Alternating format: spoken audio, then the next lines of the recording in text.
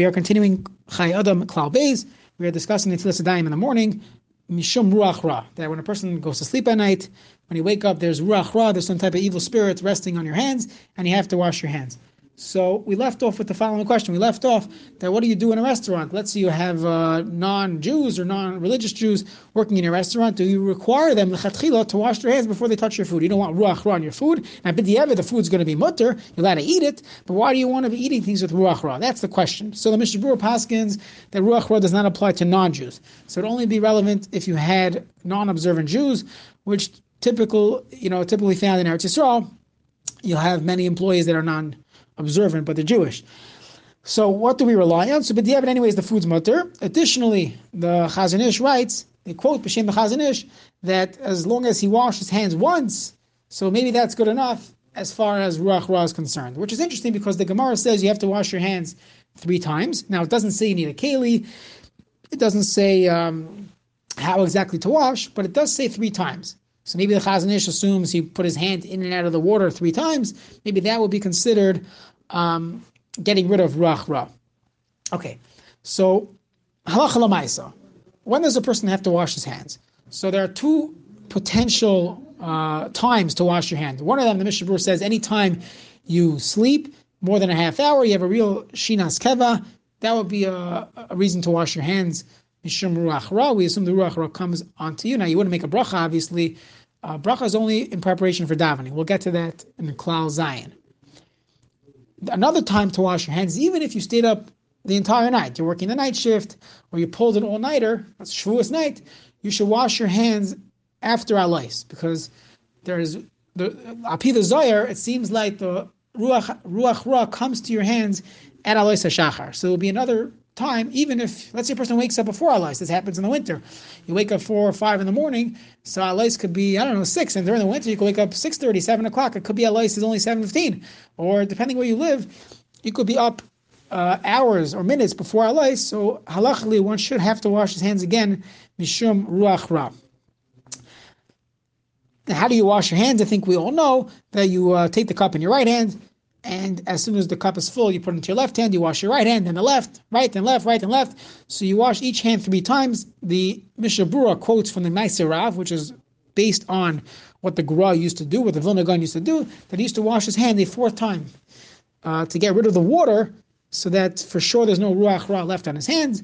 So if someone wants to be machmir, doesn't take too much time to wash your hands a 4th time to get rid of the Ruach Ra. Now, the Chai Adam in Halacha Hey, he brings down, he lumps together a bunch of different times when we wash our hands. If you look in the Mishnah Berurah divides them into 2 different categories. And that's the approach that most poskim have, so that's how we'll lay it out. There are 2 reasons to wash your hands. One of them would be Mishum Ruach Ra, that there was some type of evil spirit that rested upon your hands, so you get rid of it by washing your hands. Another reason to wash your hands is Mishum Nekiyas, for cleanliness. You got yourself dirty. Now you want to go daven, you want to go learn, you got to wash your hands. It's not fitting for you to move on without first washing your hands.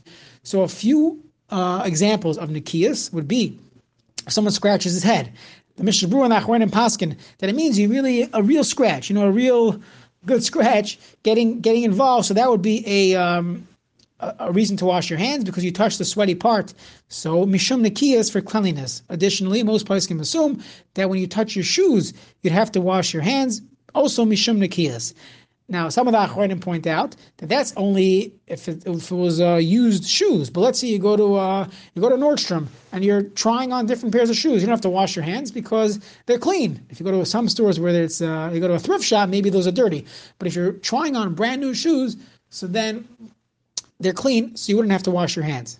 Additionally, Reb Chaim Kanievsky in the Sefer on Tefillah, he paskins that just touching your shoelaces, you would not have to wash your hands. And some extend it to even if you have used shoes, if the top of the shoe is clean and you only touch the top, you would not have to wash your hands either.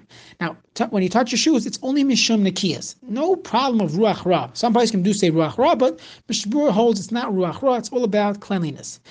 There are other times we wash our hands, and these fall into the category of ruach ra. Someone who enters a bathroom. If you enter a bathroom, you have to wash your hands upon leaving mishum ruach ra, that there's ruach ra in the bathroom. Now, if you think about it, how do we wash our hands in the bathroom and then leave? Then you have to wash your hands again. So Rav Moshe is very machmer. He says a person should wash his hands outside the bathroom, because if you wash your hands in the bathroom, it doesn't help. So you can wash in the bathroom, but you have to wash again upon leaving, because there's ruach ra in the bathroom. Those that are mekel assume that our bathrooms are different than the bathrooms that Chazal discussed. Our bathrooms with our sophisticated plumbing, it's not a real din of a Beis HaKisei. And that's why one theoretically could wash his hands in our bathrooms, and maybe there is no ruach ra in the bathroom. Another time brought down halacha, the Shulchan Aruch, to wash your hands when a person cuts his nails. When a person gets a haircut, he should wash his hands. Also mishum ruach ra. Additionally, there's a inyan of washing your hands when a person leaves a cemetery. Also mishum ruach ra. So just to mention, Rav Shor Zatzal in his Argadalyo, I believe it's on Parshas Para or on Parshas Chukas, he says he is Yesod, which gives us a glimpse into the concept of Tumah v'Tahara, and I think it applies to this concept of Ruach Ra as well. That when there's a loss of potential, so then you could have Tumah. When an animal dies, it becomes an Avela, so there's Tumah and Avela. The Avia Vaisa Tumah, the highest level of Tumah is a mace. A dead body, a dead human, is the highest level of Tumah. So when there's a loss of potential, so then there's this Tumah, and I would assume that's where this concept of Ruach Ra comes from. So if you look at these examples, when you wash your hands, when a person was sleeping, so there's a Ruach Ra still on him because he's no longer up and alive and kicking. So when he wakes up, Chazal tell us that they still remain on his fingers. But the Ruach Ra was able to come when he was sleeping. There's no potential there. When a person gets a haircut, so you're cutting off growth. When you cut your nails, after Tashmish. Tashmish is actually all about creativity, and after Tashmish is kind of like a loss of creativity. So then there would also be an inyan of, you loss of potential. When a person goes to a Beis HaKvaros, death. So that would also be another time where you wash your hands, mishum ruach ra. Now, just to bring down some of the halachas or about levaya. So it seems like only if someone goes to the Beis HaKvaros. However, you look in Yoreh De'ah and Hilchos Avelos, it says even a hoylech ben mason, even someone who walks amongst the dead. So many of the Achronim, the Balei HaShulchan brings this in Hilchos Avelos, that even if you just attended a levaya, you escorted the mace, so you would still have to wash your hands. Now, if you went within Daled Amos, so obviously you have to wash your hands. But let's say you went to a big Rosh Hashiva's levaya, you didn't get within 100 feet of the mace. Still, if you go to a levaya, if you escorted the mace, you would have to wash your hands. Or if you were in the same room, as we said before, from the shach, that's considered Daled Amos. When it comes to a mace, you'd have to wash your hands. Just a few minhagim. There's a minhag not to dry your hands by a levaya, and the Maver Yabok. The Maver Yabok is a Kabbalah sefer written all about Kavod HaMeis. Anybody that's involved in the Chevra Kadisha. So all the minhagim and different practices we do are all based on the sefer Maver Yabok. He says it's based on we don't want to forget the mace right away, so we leave the water on our hands so as not to show that we're forgetting the mace right away. Another reason brought down is the concept of Egla Rufa. By Egla Rufa, they found a dead body in between two cities, and basically each city claimed that it wasn't our fault, that we didn't escort him, we did the proper thing, and there's water involved in the hakrava, in the ceremony of Egla Rufa, and the water is basically to say, Yadenu lo shavchu es hadam hazeh. Our hands are clean. We didn't murder this person. So that's why we keep our hands wet upon leaving a levaya. Another minhag is not to pass the cup.